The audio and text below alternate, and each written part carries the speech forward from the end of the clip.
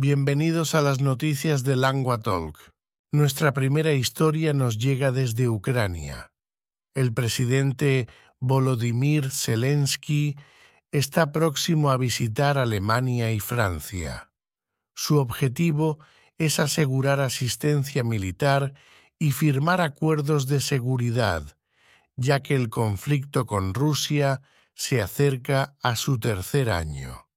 Las tropas de Kiev actualmente luchan para contener a las fuerzas rusas en el este.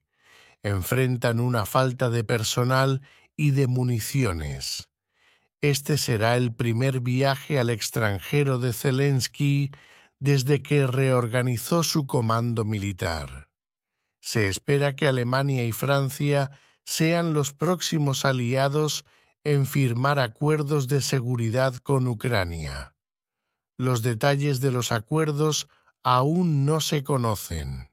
Sin embargo, Ucrania quiere seguir el marco del acuerdo que firmó con Gran Bretaña en enero. Dicho acuerdo incluye un compromiso para proporcionar asistencia de seguridad rápida si Rusia lanza un ataque armado contra Ucrania. Por último, se espera que Zelensky hable en la Conferencia de Seguridad de Múnich el sábado.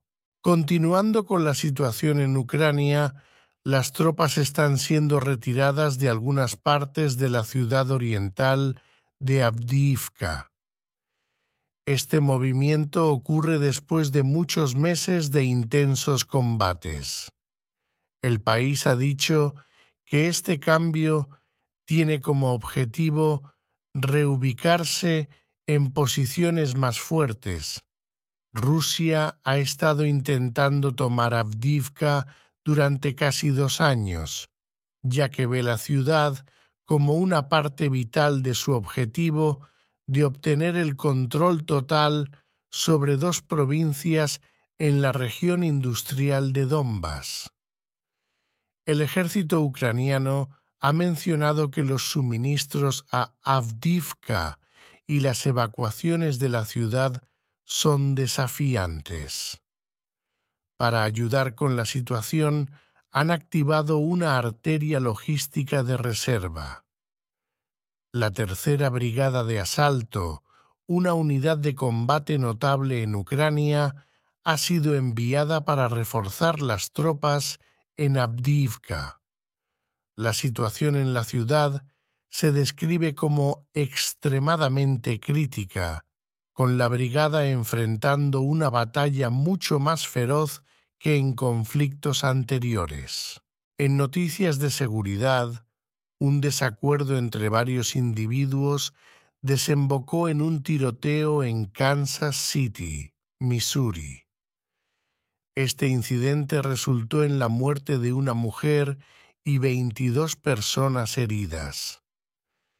Esto ocurrió después de una celebración de la victoria del equipo de la ciudad en la Super Bowl de la Liga Nacional de Fútbol Americano.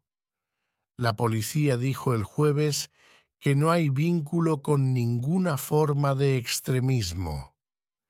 3 individuos, incluyendo 2 menores, fueron detenidos para ser interrogados. Las autoridades están trabajando actualmente con fiscales juveniles para revisar las pruebas y determinar los cargos aplicables contra los 2 adolescentes que aún están detenidos.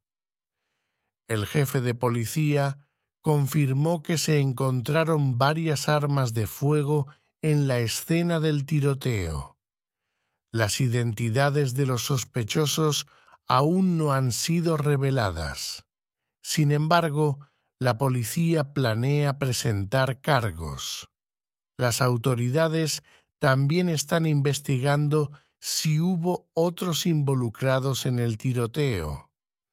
La única víctima mortal fue Lisa López Galván, una popular personalidad de la radio local. Se espera que todos los niños que fueron baleados se recuperen. En noticias medioambientales, las autoridades en Australia han encontrado asbesto, un material tóxico, en varios parques de Sídney. El descubrimiento se hizo por primera vez en un parque infantil en enero pasado. Pruebas adicionales revelaron su presencia en mantillo reciclado en varios lugares. Desde entonces, se ha confirmado que alrededor de 20 sitios, incluyendo una escuela, un supermercado y un hospital, están contaminados. El Consejo de la Ciudad de Sídney está preparado para inspeccionar 33 parques donde se podría haber utilizado el mantillo contaminado. Alrededor de 700 estudiantes de una escuela pública tendrán que ser reubicados por unas semanas como resultado del descubrimiento. Un evento popular, el día de la feria del Mardi Gras gay y lésbico de Sídney, también ha sido cancelado debido al asbesto encontrado en el lugar. El gobierno del estado de Nueva Gales del Sur ha establecido un grupo de trabajo para ayudar a la Autoridad de Protección Ambiental con la situación. En noticias de salud pública, en Sudáfrica, el presidente Cyril Ramaphosa tiene planes de firmar un proyecto de ley de Seguro Nacional de Salud. Esta ley tiene como objetivo proporcionar cobertura de salud a todos los sudafricanos. El proyecto de ley, que costará miles de millones de dólares y se implementará en etapas, fue aprobado por los legisladores el año pasado y ahora está esperando la aprobación del presidente.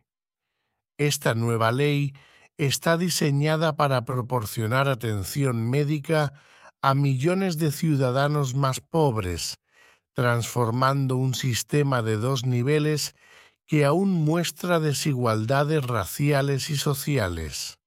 Sin embargo, los grupos empresariales están en contra.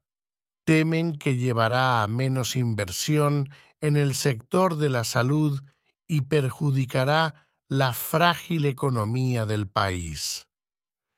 A pesar de sus objeciones, el proyecto de ley es popular entre los votantes. Sin embargo, incluso después de que se firme, los cambios reales pueden no suceder pronto, ya que los analistas predicen desafíos legales. Nuestra historia final hoy es sobre el clima en China. Se pronostica una ola de frío que afectará a muchas regiones del país a partir de este fin de semana. Se espera que las temperaturas bajen hasta 20 grados Celsius, según el Observatorio Nacional. Esto sucede cuando millones de personas chinas están regresando de sus viajes por el Año Nuevo lunar. Regiones como las provincias de Shaanxi, Shanxi, Henan y Shandong están programadas para experimentar fuertes nevadas desde el 17 hasta el 22 de febrero.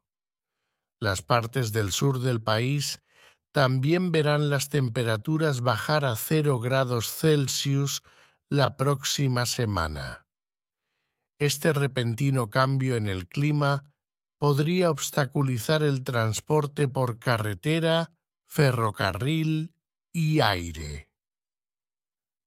En noticias separadas, la Oficina Meteorológica en la región noroeste de Xinjiang está advirtiendo sobre posibles avalanchas en el área de Altai, con una nevada significativa esperada. Gracias por escuchar las noticias de Lengua Talk.